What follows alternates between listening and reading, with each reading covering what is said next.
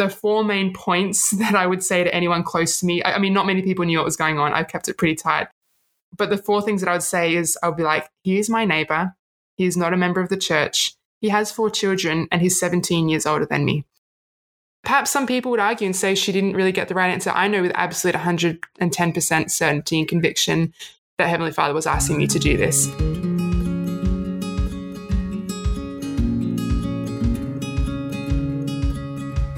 That's Holly Goulding, a 25-year-old woman from Brisbane who recently became a wife and mother all in one day.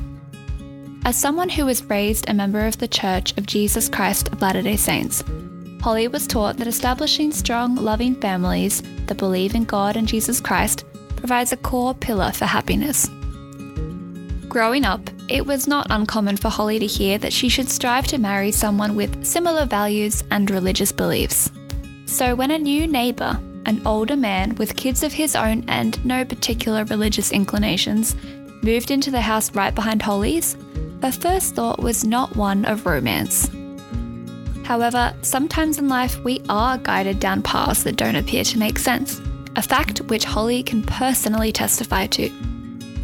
In this episode, Holly discusses what it's like to grapple with prayer and spiritual revelation, and shares how she courageously followed the answers she received to make the most important decision of her life. My name is Maddie Sterling, and this is Choosing Faith, a podcast where we talk with members of the Church of Jesus Christ of Latter-day Saints and explore what it's really like to live and continuously choose a life of faith in contemporary Australia. Thanks, Holly, for joining. I'm really glad you're here. Thank you. I'm so excited to be here. It's awesome. So today we're going to chat about your experiences with prayer and revelation in regards to dating and getting married. Mm-hmm. And I've heard you describe your story as one that's unconventional. So I wanted to hear a bit more. I wanted to hear more about what led you to choose the path that you're on. You know, as young adults in the church, we're required to make many decisions. Those decisions can really alter the trajectory of your life, like quite significantly. And I think it can be very difficult to determine, firstly, what you yourself want for your life, but also what kind of plan or experiences Heavenly Father might have in store. So, with that in mind, I think your story really demonstrates a lot of faith and courage, and I'm looking forward to hearing more. Thank you. I'm excited to share. I think, I've learned a lot throughout this experience. So I'm 25 years old and got married last year and, now have my own little family as well. Busy working and just all that kind of normal stuff. But just loving life, to the fullest, and been really, really blessed. So you guys got married a year ago. Your husband's name is Wayne. Yes. Right? Yep. And he's not a member of the church. No, he isn't. No. Okay. So in the Young Women's Program of the church, we're taught from the age of 12 about our identities as daughters of God and our divine roles as women on this earth. I think a large part of that is connected with being a wife and a mother. And so that's often what we hear in our lessons. Yep. I don't know about you, but certainly when I was in Young Women's, I was building up these expectations about what my future would be, the age I would get married, who that person would be. Yep. And obviously there's a lot of encouragement to date someone who has the same faith as you, just to make things a bit easier. What kind of expectations did you have when you were younger? Yeah, I would probably definitely say that I fell into the same category. And I think it's just because at that season of my life, having that framework, I don't think was a bad thing. I guess I'm the same. I did have expectations, probably like most others, that I would marry, return missionary around the age that I actually did get married. I always thought around 24, 25, I'd get married. So I guess that part I really did attract, and that happened. Marrying a non-member, no, is definitely not what I, ever sort of anticipated. But it is funny because if you ask a lot of my close family and friends, as I started to get, a little bit more towards graduating teenage life, I always sort of jokingly said that I would convert my husband. And it was sort of like a half-hearted, like, it's funny because to make it even worse, my dad used to roll his eyes, but I used to always say that I would convert a tattooed, bearded hipster man. Kind of as a joke, right? But at the same time, it was just interesting when I did meet Wayne, where I was like, wow, I actually, in a secular perspective, they probably call it like manifesting or the law of attraction and that kind of stuff. I sort of see it as faith. I really projected that I wanted sort of a bit of a unique story, but I still obviously wanted to follow Heavenly Father. So I thought I would just put that out there from the beginning, that I kind of did always sort of want something unique, but I still wanted to, sort of follow the framework that we'd been given as well. So I was sort of a strange teenager, I guess. And of course, by all means, I'm not advocating for going and just getting married outside of the church, which obviously I'll explain, further as we go along. But yeah, I guess like you, I sort of did have a bit of an idea in mind based on what I was taught, which I don't think is a bad thing. Mm. So what was your experience like prior to meeting Wayne with dating and YSA, and was it what you expected going into young adults?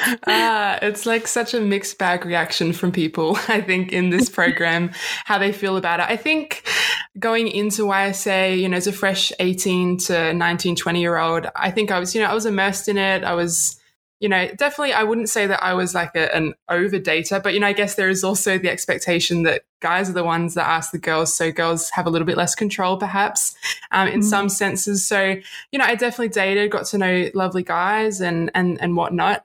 I think, not that I regret it, but looking back, when I hit about 21 and onwards, I did become a little bit like, I don't know if I would use the word bitter, but I wasn't overly chuffed about the whole program. I don't know if that makes sense, but like for me, I was just sort of more like, I want to just live my life and let dating and that kind of thing just naturally happen when it needs to. I guess I didn't feel like this hungry desire to be dating all the time, if that makes sense. Yeah, that's great. You didn't feel like your life couldn't begin until you got married. Like you were really. Yeah, exactly. I was out traveling. I was starting my own little business. I was sort of making sure I was fulfilling other parts of my life so that I didn't get too hung up on, I'm not getting dated as much as, other girls or whatnot. I just tried to sort of focus on me, but not in a selfish way where I wasn't going to be open to opportunities as well. I love that. I think the rhetoric around marriage can sometimes fall into the trap of mimicking that of a Disney fairy tale, like certainly in the church, in the sense that, your story seems to end once you get married. You then live happily ever after, and like people never see you again. Yeah. and basically. That's obviously not the case. Your life really is only just beginning, or the new chapter of it is only just beginning anyway. Definitely. So was there ever a point before meeting Wayne that you, like many young adults, if not all, were a bit concerned about where your future was headed? Definitely. Yeah, I think that's something that hopefully we could all admit from time to time. There is, I guess, that internal struggle sometimes. And I think, one of the many greatest lessons that my mum taught me was basically write your life plan in pencil so that when the Lord completely changes it constantly, you're not, too upset about it. It's not in permanent marker kind of thing. And I think that it was a really amazing perspective for me to have, because quite often my plans did completely change. I went through some really refining experiences that I did not have written in the plan even. So I think that's where this whole faith and trust for me really started to play into my life around 18 or so, where I just had to learn to try and relax and take things easy. But, from time to time when there were those moments where I was like, what on earth is going on? And of course, I say what I say previously, but of course there were moments where I was like, who am I going to marry? And from time to time, I would have that despairing thought of like, there's no one here that I'm interested in right now, all lovely people, but, how will I meet him? Where will I meet him? Those things always cross my mind from time to time.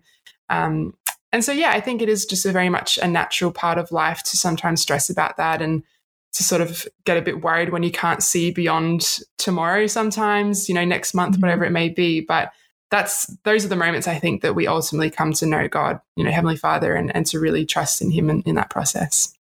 I do think it is a really wise skill, but I say skill because it takes a lot of practice and effort to be able to lay your plans at the feet of Heavenly Father and say, this is what I envision, but if you've got something greater in store, I'm humble and I'm willing to pursue that. Absolutely. Yeah, it's a challenge.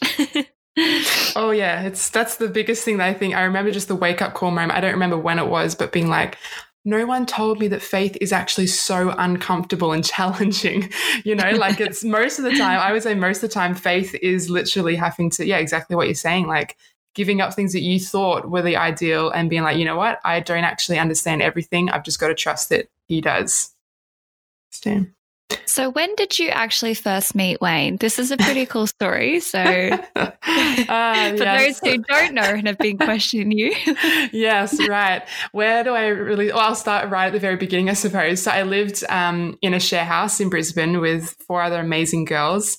And the setup of our house, it's kind of hard to explain, but the property that we're on has a driveway down the side and like literally a house right behind us. So we've technically got a like backyard neighbor. And that house had been empty for a few months. And so obviously we're all sort of anticipating what our new neighbors would eventually be like. And I remember one night we heard a car reversing down the side, and most normal people would probably let the new neighbor have like 3 or 4 days to sort of settle in. Then you go and visit them and say hello and we're such and such. But me and another housemate, actually Kenya at the time, were like, oh, we should run down and just like introduce ourselves. So like this poor individual had literally like just started unloading like 1 carload. And there's these 2 girls there where like super excited, like, hi, obviously thinking it would be a family. And once I sort of looked around and I was like, okay, this gentleman is by himself. I was like, now we look even weirder. That was the initial meeting. We introduced ourselves. We're like, you've been in your driveway for about 10 minutes, but we're your new neighbors. Let us know if we can help with anything. Didn't think anything, obviously. Didn't think anything at that point. That was literally the first initial meeting. And in hindsight, like I've spoken to him, I was like, how was that for you? He's like, oh, it was a little like overwhelming and strange, and for my new neighbors to have been there like 5-10 minutes after I'd pulled in. But he didn't think anything of it. He's a really chill kind of guy, but it was pretty funny. So yeah, that was the first moment I met him. That's intense. Yeah, we were intense. We didn't think we were, but I think it might have been a little intense. That's cool. So you literally married your neighbor. Yeah. How did that happen? I mean, would you just like chat about the garden as you were watering your plants? Or? Well, it's funny. There's so many. I mean, I would probably need several hours of people's time to give them all the little details. But, it was just really interesting because, he moved in and then, we saw him from time to time. And then he did let us know that he was sort of a handyman that would be looking after the houses. So, if we had any problems or needed anything, just to let him know. And I guess this was sort of one of the first defining moments for me was I was getting ready. And to sort of explain as well, my bedroom literally was like at the back of our house, directly facing his house. So I was getting ready for church one morning and I hear these kids outside and I was like, oh, okay. Like I was starting to piece, some parts of this puzzle together. And it's like, all right, this guy's by himself. He's got kids here. So perhaps, he's separated and it's his weekend for kids or whatever. And I heard these kids playing outside and I was getting ready for church. And, it was the first time I just had this overwhelming feeling come over me that you need to share the gospel with the man next door. And I remember being like, wow, like it hit me so hard. And I was like, oh gosh, like it was one of those moments where I couldn't deny it. And for a little backstory, and for a little backstory, the weekend he moved in, my housemate's laptop actually got stolen. And so a few people were skeptical that maybe this new neighbor had something to do with it. Oh. And I remember also feeling a real like sense of defense, like, we can't go accusing this guy that's like just moved in. So there were all these little weird things that had happened around this time. And so my other housemate though came in at the same time, probably like maybe 30 seconds after I'd had this. And she walked in and she was like, obviously we hadn't spoken about the prompting that I just received, but she walked in and she just said, Holly, I think we need to share the gospel with the new neighbor. And I remember just getting I just got absolute goosebumps. And I was like, oh my goodness, like if the Lord's ever told me to do something so clearly and so directly, it was like that moment right then, right? Like I just was so overcome and I was like, okay, this is amazing. This is really cool and interesting. I guess he didn't steal the laptop, and so it was from that moment that I guess I had this resolve in the very beginning, which contributes to a lot of other things that I'll talk about, that I needed to share the gospel with this guy. Like, I need to see if he knows God. I need to see what his experience is with that and that kind of thing. And so a few months later, that housemate moved overseas. And so I sort of felt like, well, this is, my responsibility. And so during that time, though, I had many opportunities where I would, try and chat to him, get to know him, hear his story. And there was one night in particular where I knew that I needed to fix my car headlight. And I had been to the store and got the stuff. And they said, look, you're going to have to get a mechanic to do this. And I knew that he was quite handy with different things. So I said to a different housemate, Maddie, I was like, do you think it's weird if I message the neighbor to see if he can help me with the headlight? And she's like, no, I don't think that's weird at all. So I did that, and he was free and happy to come over and did it. And that's when I first started to really hear his story. And I had this deep empathy for him when I learned of the things that he'd gone through in the previous years. And I was, I think I am quite an empathetic person. I really feel emotion around me, and I feel for people. And so, I guess I also started developing just an empathetic connection to him and what he'd gone through in conjunction with that prompting that I'd received. And I was like, oh, I just really want to help this man. It was all just, I want to help this man, And so time continued on, and then because he helped me with my car, and he told me about his 15-year-old daughter who was getting a camera for her birthday, and I said, look, I'm a photographer as well. I'm happy to take her out. So I took her out a few weeks later and taught her how to use her camera. Cute. And yeah, and he brought the boys along. So I did a couple little family photos for him to have as well. And little things like that sort of started to happen over time, and spending more time with him. Still not thinking anything, right? And then I started to find out if he had any sort of connection to God. And he was fixing our back porch one day, and he offered, he said, oh, did you want to paint with me? And I wasn't thinking anything. Neither of us were really thinking much of it, but we were painting. And so I said to him, I was like, with what you've gone through, have you ever thought about God in this? And he said, to be honest, no, I don't really have much experience with that. But I was so impressed by what he said with what he had endured. He said, it was incredibly difficult, but I'm so grateful that I went through that and that I am where I am now. And in hindsight, I've been saved from a lot more heartache, and I know that I'm sort of going in the right direction. And I was like, this guy has no concept of God or the plan of salvation or how trials help us.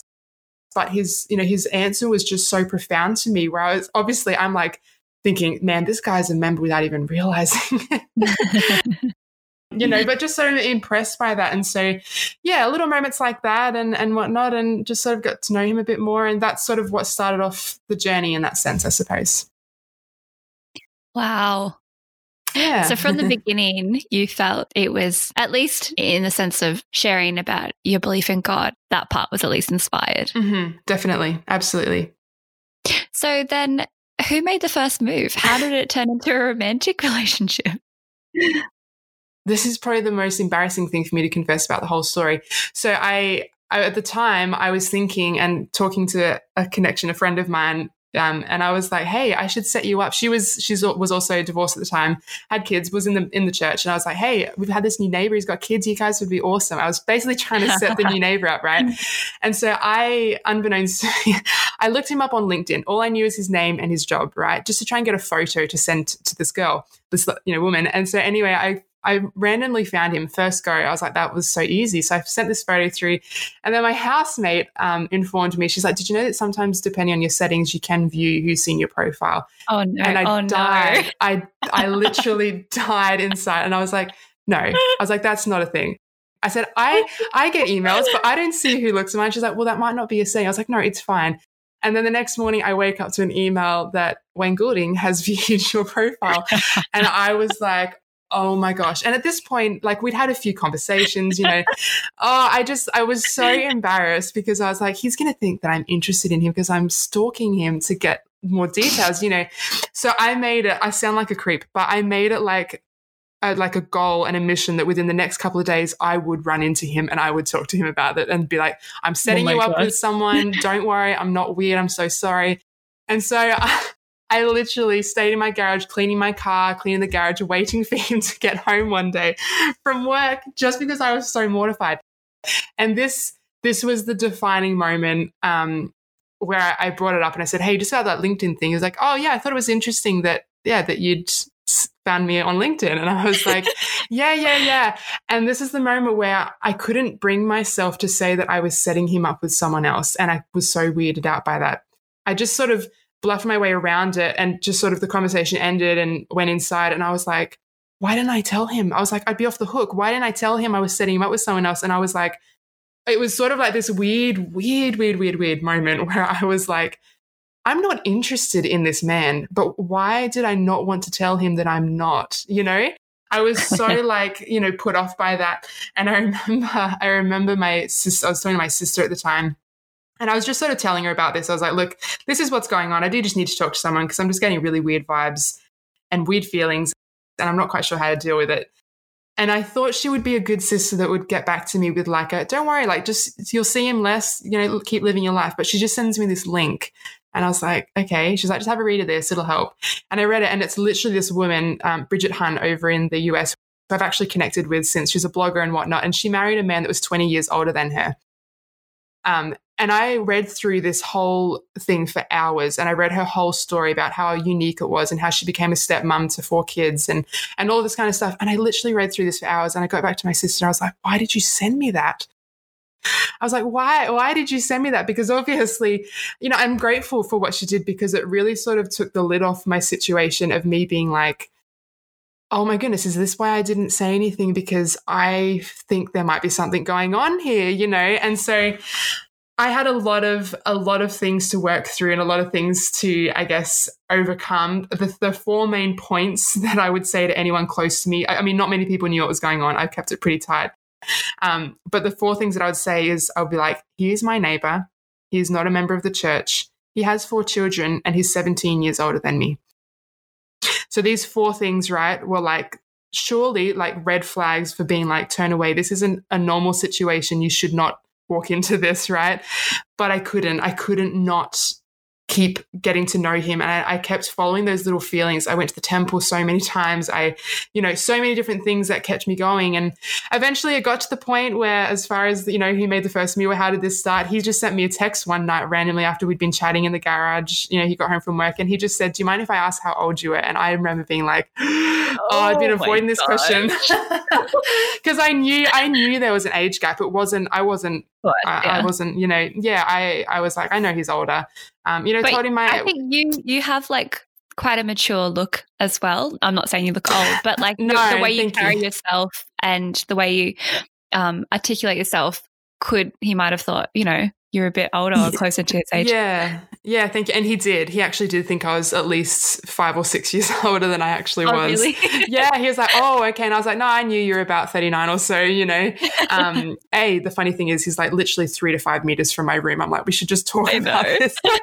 But, we just kept messaging, and we were like, well, neither of us feel like it's like the age thing didn't stop us from like being like, oh, okay. And we're sort of like ... like, okay. Is this what's going on now? But it was so funny because, and sorry, this is getting a bit long, but at this point in time, the next day I was actually going back up home to north side of Brisbane for 3 weeks for my sister's wedding. And I was like, look, I'm not going to be home for the next 3 weeks. Let's just sort of keep in touch here and there. And when I get home, we'll meet up and we'll have a chat. So we did that. We kept in touch, and then literally had like an incognito meeting. One housemate, beautiful Sarah, knew what was going on because I needed to talk to someone in the house as soon as I got that first text. And so she was like, I loved her analogy that she shared with me. She was like, Holly, she said, when you get coming up to a set of traffic lights that are green and then it goes orange, you've got this split-second decision as to whether or not you're going to brake or you're going to accelerate through the amber light. And she's like, you've got to choose what you're going to do. And that for me was really cool. I was like, well, I'm usually the kind of person that goes to the accelerator. So I guess I'm just going to, explore this whole situation. And so it was just to sort of paint the picture, it was so funny being in the kitchen. Sarah was there in the kitchen. A couple of other housemates were in the kitchen. And he'd messaged me this night. We were meeting up, at Highgate Hill. and he was like, hey, like, I'm going to head off. We went in separate cars, so no one was suspicious.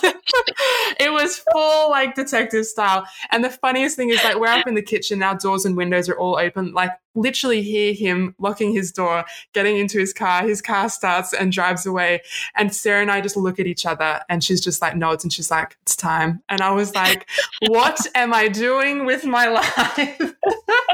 So yeah, that was the beginning of it. And we went, and I guess sort of the first move of like a relationship didn't happen for a good 2 or so months after that, because we had a lot to discuss in those 2 months. Yeah. It was a really interesting, situation. Wow. Amazing. Such a crazy story. Okay. So during the process of figuring out if you were going to date him or not, and then once you started hanging out a lot more and you were romantically involved, what kind of things did you have to discuss? And what was your process for receiving revelation along the way? Because obviously you were not going to go into it unless you felt it was a good thing or a right thing to do, right? Mm-hmm. Yeah, absolutely. It's so funny. We're actually just talking about this the other day, how that first meeting, from where we were sitting, you could actually just see the temple like over in like the tiny corner of the view. And I remember like, I'd been raised with a black and white view of the gospel, and my parents had been raised with a black and white view of the gospel. And that was sort of, I think, the culture that we were in. And I, in hindsight, I was ruthless. Like I was very adamant to him. I said, look, the first time we met, I said, look, there's obviously some feelings going on here. This is really new and uncharted for both of us. Like, he had no religious background whatsoever. And for me to have said, like, do you see that small building? Like, that's where I will get married one day. Like, it was sort of, like So you two are sitting on a Highgate Hill and you point across the river and you say, this is where I want. Like, I had so much learning to do through this experience. And like, bless his soul for being the one that, Heavenly Father was willing to put through me in this, learning experience on my part, because I did just have such a regimented view of how I should live my life and what I should almost expect of someone else. And I think it came out of fear. Like, I was scared. I was scared to do something that I hadn't envisioned. I was like, that's where I've got to get married. It was almost like this fear of like that's what I've got to do. You've got to understand straight up, like, that's my expectation, full stop kind of thing. And, once we sort of, I shared those sort of thoughts and we're like, well, how can we sort of move forward? I don't know if I want to get baptized and be part of your religion kind of thing.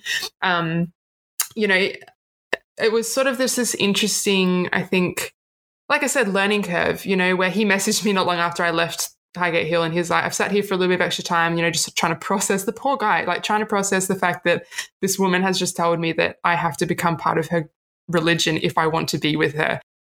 So there was a lot going through his head, I could imagine. And so we did sort of start this process. Honestly, it was back and forth. And I said to him, I think we need to just work this out week to week, was the way that I think I was going to cope with it. I was like, let's just take it 1 week at a time.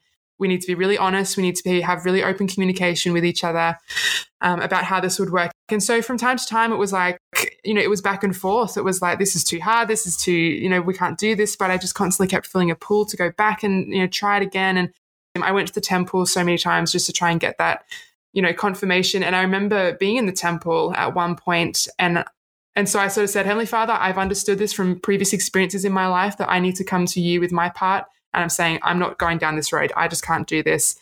And I had the instant feeling of that is the wrong thing. And I was like, I'm in the temple and I'm getting an answer like that. No, this can't be, this can't be right. Like, why am I getting this answer? And I said, all right, Heavenly Father, I'll work with you here. I'll give this a go. I'll just see how we go for 1 week. I don't know why I feel like I should do this, because it's not what I think I should do. But, I'll give it a shot. And I just felt instant peace. You felt that Heavenly Father really was directing you to Court Lane. Yep. Yeah, absolutely. And I think at first I was so confronted by that because of the way I've been raised, that framework. I was like, why would Heavenly Father ask me to do something different? And, perhaps some people would argue and say she didn't really get the right answer. I know with absolute 110% certainty and conviction that Heavenly Father was asking me to do this. And wasn't just an on the whim thing. I have, like I said, had other experiences in my life that have led me to know and understand so clearly and so directly revelation from Heavenly Father. And it's a skill and something that I've had to work on. I've still got so far to go to fully be able to comprehend that. But in these moments, that I had throughout the experience, I knew that I had to start trusting that Heavenly Father maybe needed me to do something different, and I'm not saying that I'm like Nephi, but, being told to chop off a head, different things that you see throughout the scriptures. And I was like, perhaps this is my very much smaller scale version of having to really lean on the Lord and trust that perhaps I do have to do something a little bit different, even though it's not what I feel is not right, but it's just not what I'm used to. So, we went through this whole process, these few months, went back and forth. Let's not date, let's date, let's not date, let's date. Eventually just sort of made the decision, let's just do this. Let's give this a shot. Let's start moving forward and sort of see what happens and what unfolds. It was a really challenging time. There was so many things that would go through both of our minds. It was a lot to process. Some days I just couldn't get past those 4 points, and I'm like, what am I doing here? Yeah, were you dating in secret at the time still? How many people knew? I think, oh gosh, it actually probably wasn't until we'd steadily started dating, maybe a month or two, that I started sort of letting people know. Like my parents were aware. I sort of let them know early on, look, I'm talking to this neighbor. And obviously like they had parental concern, but my parents, I'm so grateful for them because they've also seen me experience things in life where they were concerned, but they could see that I did the right thing. And so they also developed a deep trust in me, I think, as well. And so when I did come to them and told them about this, obviously they were like, and they were over in England, living in England. So they weren't here. They didn't get to meet him for several months. So, you know, they were a bit like standoffish about it, but they were so supportive. I was really grateful that I received support from them, from my siblings, from, you know, my housemates that knew. I eventually did, you know, tell them. So I was quite surprised because I was expecting to get a little bit more judgment. And of course I've had judgment, but I was really, really grateful that I had quite a good support network around me. And he too, like his family, obviously we were, you know, hearing that Wayne was dating someone significantly younger than him, and that she was religious, I could imagine was also quite new and confronting for them, especially given what he had gone through. They were quite protective of him. But for the most part, we really did receive a lot of support from people around us. So that did help. The reason that I didn't put it out there for quite some time was because I really needed to make sure that me and Heavenly Father were good. I really needed to make sure that I listened to the promptings and to the things that I needed to know directly from him. I am one of these people that in the past have been very quick to get thoughts and opinions from other people. And I knew when this started, I was like, all right, Heavenly Father, I've really got to make this about you and I. And usually I needed to feel certain in it before I started going out further and people would give me their opinions. And what I needed to be able to say, look, I love and respect your thoughts, but I know I'm where I need to be. Yeah, I can imagine that would have been very challenging because if you didn't have that conviction that it was spiritually directed, then it would have been easy to falter when people started questioning you. Yeah, absolutely. Yeah, definitely. So at what point did Wayne start learning from the missionaries? Because I know that you moved out of the YSA ward and you started attending church with him. Were you steadily dating at that point? I think it was November that he first went to church, and I think he started seeing the missionaries officially at the new year. And that in and of itself as well, like I said, so much learning, because still in his mind at that point in time, we started dating and there was still this expectation that he would learn about the gospel and that, you know, it would be awesome if he could also get baptized. And so I really... Did you go into that experience expecting that? To be entirely honest, yes. But because of all the promptings I'd had, right, all the experiences, like I had so many spiritual experiences that I think Heavenly Father in a way was just giving me to stay faithful and to help me keep plodding along. Because I had this really cool experience at the very, very beginning, like a few days after that very first text with how old are you? I went to Tasmania with my mum. And when we were flying home, we were on one of those late night flights. And I remember looking out the window, and this was sort of one of those defining moments for me again, where I looked down, I could see this flash of light every now and then quite randomly. And it sort of caught my attention. I was like, oh, this light keeps disappearing and coming back. And as I started to put the pieces together, I could see that it was this river that was running along steadily. And every now and then the moon would reflect off this river, right? As I was, you know, looking at this river that would get illuminated every now and then sometimes it would turn into a big lake and you'd see the moon for ages. The light would be on it for so long and then it would disappear again. And it was like Heavenly Father was saying to me, because I was praying at the time, you're going to have to trust me. There's going to be flashes of light along the way, and then there's going to be seasons of darkness where you're like, where'd that light go? And then all of a sudden there's going to be a lake full of light and you'll be like, oh, you're on the right track again. And then it'll disappear again. But, you know, you need to trust that the light's always going to be there and that I'm always going to be there giving you inspiration when you need it. And so that was, you know, again, that's just one of those small moments that I had in the very beginning where I knew that God was with me and I knew that he was going to test me and there'd be seasons of darkness where I had to make my own decisions throughout this, but that there'd always be eventually some sort of light, some sort of something that I could draw strength from and would be a pillar to me. So because I had all of these experiences, right, I was like, of course he's going to get baptized. Like, why wouldn't he? So I definitely went in with expectations that I can honestly say were wrong. I shouldn't have had those expectations, but I didn't know any better, right? I was just living what I felt was true and what was right. And I was like, this man, and I could see his potential. I was like, man, he is an amazing man through and through. let alone how incredible he would be with the gospel added into his life as well, and understanding his identity, the plan of salvation and happiness for families and all of that, So obviously from my perspective, I'm like, this is going to change your life and this is amazing. And I'm so glad that you're now listening to the missionaries. And I didn't fully comprehend that from his perspective, he just had like this heavy expectation wearing on him. And he would sort of express that to me, but it's like my ears were just switched off for some reason. Like I would be like, oh, no, it's okay. Like that's understandable. So I had a lot to learn, and that's, very confronting and humbling for me to have to admit that to a greater amount of people. But I wasn't going about it in the right way entirely, but I was just doing it the way that I thought, because I had no other way of knowing, Mm. So that was hard for him. That was hard for him. And we eventually got to the point where I felt like the gospel was going to start sort of drawing a bit of a wedge in our marriage, because it was so hard. And so I went through a process where I was like, Heavenly Father, like, what am I doing wrong here? The gospel is a plan of happiness and should be something that unifies and strengthens a marriage, but I feel like it's not really doing that right now. And I had a lot to learn. We'll just say that.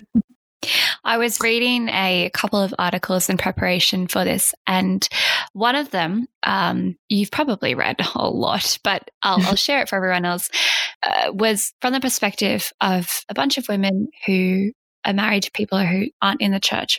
Yep. And a little excerpt, because I think it's really powerful. It says, through years of prayer and study, we have come to understand that we are not responsible for our husbands' conversions. Agency is a basic God-given right. The Lord told Joseph Smith, "Here is wisdom, and let every man choose for himself." We cannot force another to accept the gospel, and the fact is that many of us will never see our spouses join the church. But we must continue to follow what we know to be true. We will not be held accountable for their salvation, but we will be accountable for our actions and how brightly we let our own light shine. I love that. Yeah, I think we have to respect our friends and our loved ones, our spouses, as their own people. And I think the best thing that, these articles were saying was that we just need to love. And clearly that must be very difficult to accept, but I'm sure you're on your way there. Yeah, no, definitely. And it's amazing exactly what they say in that quote there.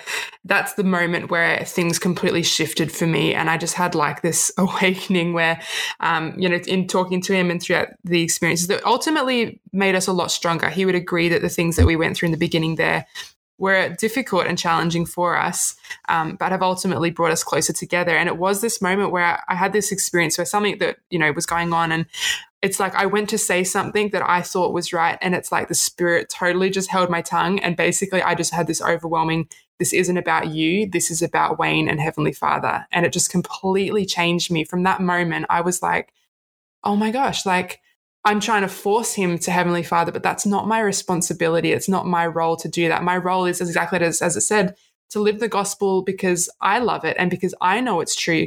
Wayne doesn't know everything, and he doesn't feel and understand everything yet. And he's willing to. He's willing to listen and to learn, and that's amazing. But I can't. It's like, you can't force. What is it? Force a horse to water. That quote or whatever. You can't force people to do stuff. And I realized that I could have this absolute, undeniable, faithful feeling that Wayne's going to get baptized, but where is his agency in that, right? And that's what I realized he felt. He was like, you keep telling me that you feel these ways, but where does that leave me and my ability to choose if that's what I want? And that was really, really eye-opening for me, and it just sort of, it lifted all of the pressure that I didn't realize I was feeling. It's sort of like I had these experiences and I was like, I have to fulfill this. I have to do what Heavenly Father needed me to do. But, all of those experiences is what ultimately led me to marrying him and to being with him. And once I took that expectation away and realized that I'm in charge of my own happiness, I'm in charge of my own salvation, it just completely changed. It completely changed our marriage. It completely changed his perspective of the gospel, knowing that I've basically said, hey, it's in your hands now. You do what you're comfortable with. I'm going to keep living the way I want to live. And he's fully supportive of how I live the gospel in the home, and whatnot. And then I'm fully supportive of how he lives. And that's almost like melted away those expectations and pressures, and that he's willing now to, he gets involved when he wants to, and he doesn't when he doesn't want to. And it's just been an absolute game changer. Obviously, it was incredibly challenging for me to go through that because I'm a very I can be not stubborn, but like if I feel I need to do something, I will do it. So that was also a very humbling experience for me as well. But just was, just absolutely amazing to be able to learn that and to learn those pivotal things there that completely changed our marriage and has helped in him, being more open to the gospel rather than resentful, because it's like my wife is forcing me to learn this stuff, and it was taking away the spirit for him and the opportunity to learn for himself. So, yeah. It reminds me of the scripture in 2 Nephi where it's talking about agency, but the one word that I love, it says, cheer up your hearts and remember that you're free to act for yourselves. Like, because of agency, there is joy. Have cheer, lift up your heart, and I think choosing to respect your spouse and love him for who he is, is what Heavenly Father would want from you at this point in time. Yeah, exactly. Yeah, absolutely. And I mean, of course it's hard because I would always just say, but I'm just doing this to help you. Like I was literally just coming from a perspective of like, I wouldn't want to cause, any sort of issues for you, for your family, for anything. Like I think from my perspective, I'm just literally trying to change your life. But, again, you can't put that on someone else. It needs to be something that they want to design, that they're willing to let into their lives as well. So, yeah. So it sounds like you and Wayne were able to reconcile those differences. When did you decide to get married and what was that process like? It's quite funny. He was working up in Mackay at the time, so he would come back just for kid weekends. And I remember there was this one particular time where he came home and we had this discussion about something. And anyway, he went to the airport and we were just messaging back and forth. And it was so funny because we just messaged and it was like, do you think we should just get married? It was funny because, I was so like at peace. I had known, I didn't admit it to many people. And my mum will tell you that she knew straight away that I was going to marry this man from the very beginning.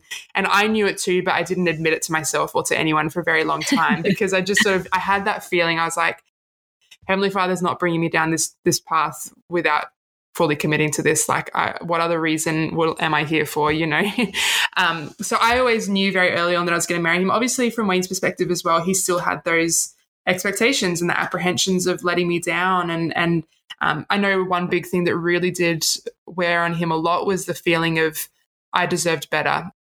And it was really hard for me to hear him say that because I was like, you're an amazing man. And regardless of what happens, being married to you will be incredible. But for him, he really did feel like he didn't want to let me down. He's like, I know what you need from someone in the gospel. He's like, I know what you need from a priesthood holder, and you won't have that until I get baptized or if I don't get baptized.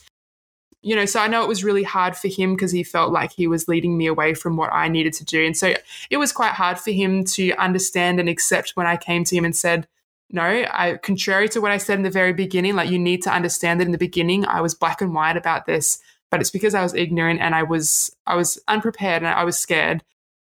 But throughout this journey with you and with Heavenly Father, I know that I'm where I need to be and I know that this is what I want. And that was hard for him to sort of accept that I wasn't just changing my mind because it was hard for him to understand and sort of comprehend that I had a relationship with Heavenly Father and that he was fully supportive of this when apparently he was the one that told me in the beginning that I needed to get married in the temple. If that makes sense? So, that was a lot for him to sort of come to terms with. But eventually, the more and more we spoke and, we would pray together. He was very open. We would pray together and whatnot. And we got to the point where it felt right. And I said, I can't imagine not being married to you. And if I think about turning away and if I was to walk away from you, and not just you, but these children that I have grown to love, I know that I would have been walking away from the life that was meant for me and that I was meant to be a part of. And yeah, so we then made the decision. It was like, I think at that point in time, it was maybe May or June. And we're like, if we're going to get married this year, it's got to be August as the last possible month because I don't do well in summer. And I was like, I'm not sweating in my wedding dress. So and I said, we either get married in August or we get married next year in April, May. And we both knew that August felt right. And side note, so glad that we did, because if we hadn't have, we would have been having either a COVID wedding or we would have been putting it off because of this whole pandemic. So It was all absolutely timely. And of course, from a secular perspective, he was like, we're going to have to plan a wedding in like 2 or 3 months. And I was like, oh, honey, that is so doable. Slightly stressful from time to time, but it was doable. And so, at that point on, we were like, all right, well, let's start doing it. Let's start planning this. And I actually didn't get proposed to until about 2 weeks before the wedding because he was working away. But, it was our story and it worked and we got on with it. So, yeah. That's awesome. So Wayne has, is it 3 kids? 4. Yeah. 4. So what was it like becoming a wife and a mother all in the same day? Again, if anyone had have told me like a few years ago that this was my life, I would have laughed at them, because I was like, that is not the life I will have. But now that I'm here, I wouldn't want it any other way. Obviously, taking on a family situation is a lot, and it's something that I ultimately feel privileged to be a part of, and I know I'm where I need to be. These kids are absolutely amazing. So Mariah, she's now 17, and then we've got a 12-year-old, 10-year-old, and a 7-year-old, 3 boys. And Mariah has a different mum to the 3 boys, and so there's been an interesting dynamic there, obviously, with that. But all of the kids, I've just been so amazed and so blessed, especially having. I have a stepdaughter who is now 17 and I'm 25. That would be, for some teenagers, would be like, this is ridiculous. Like, I can't take this seriously.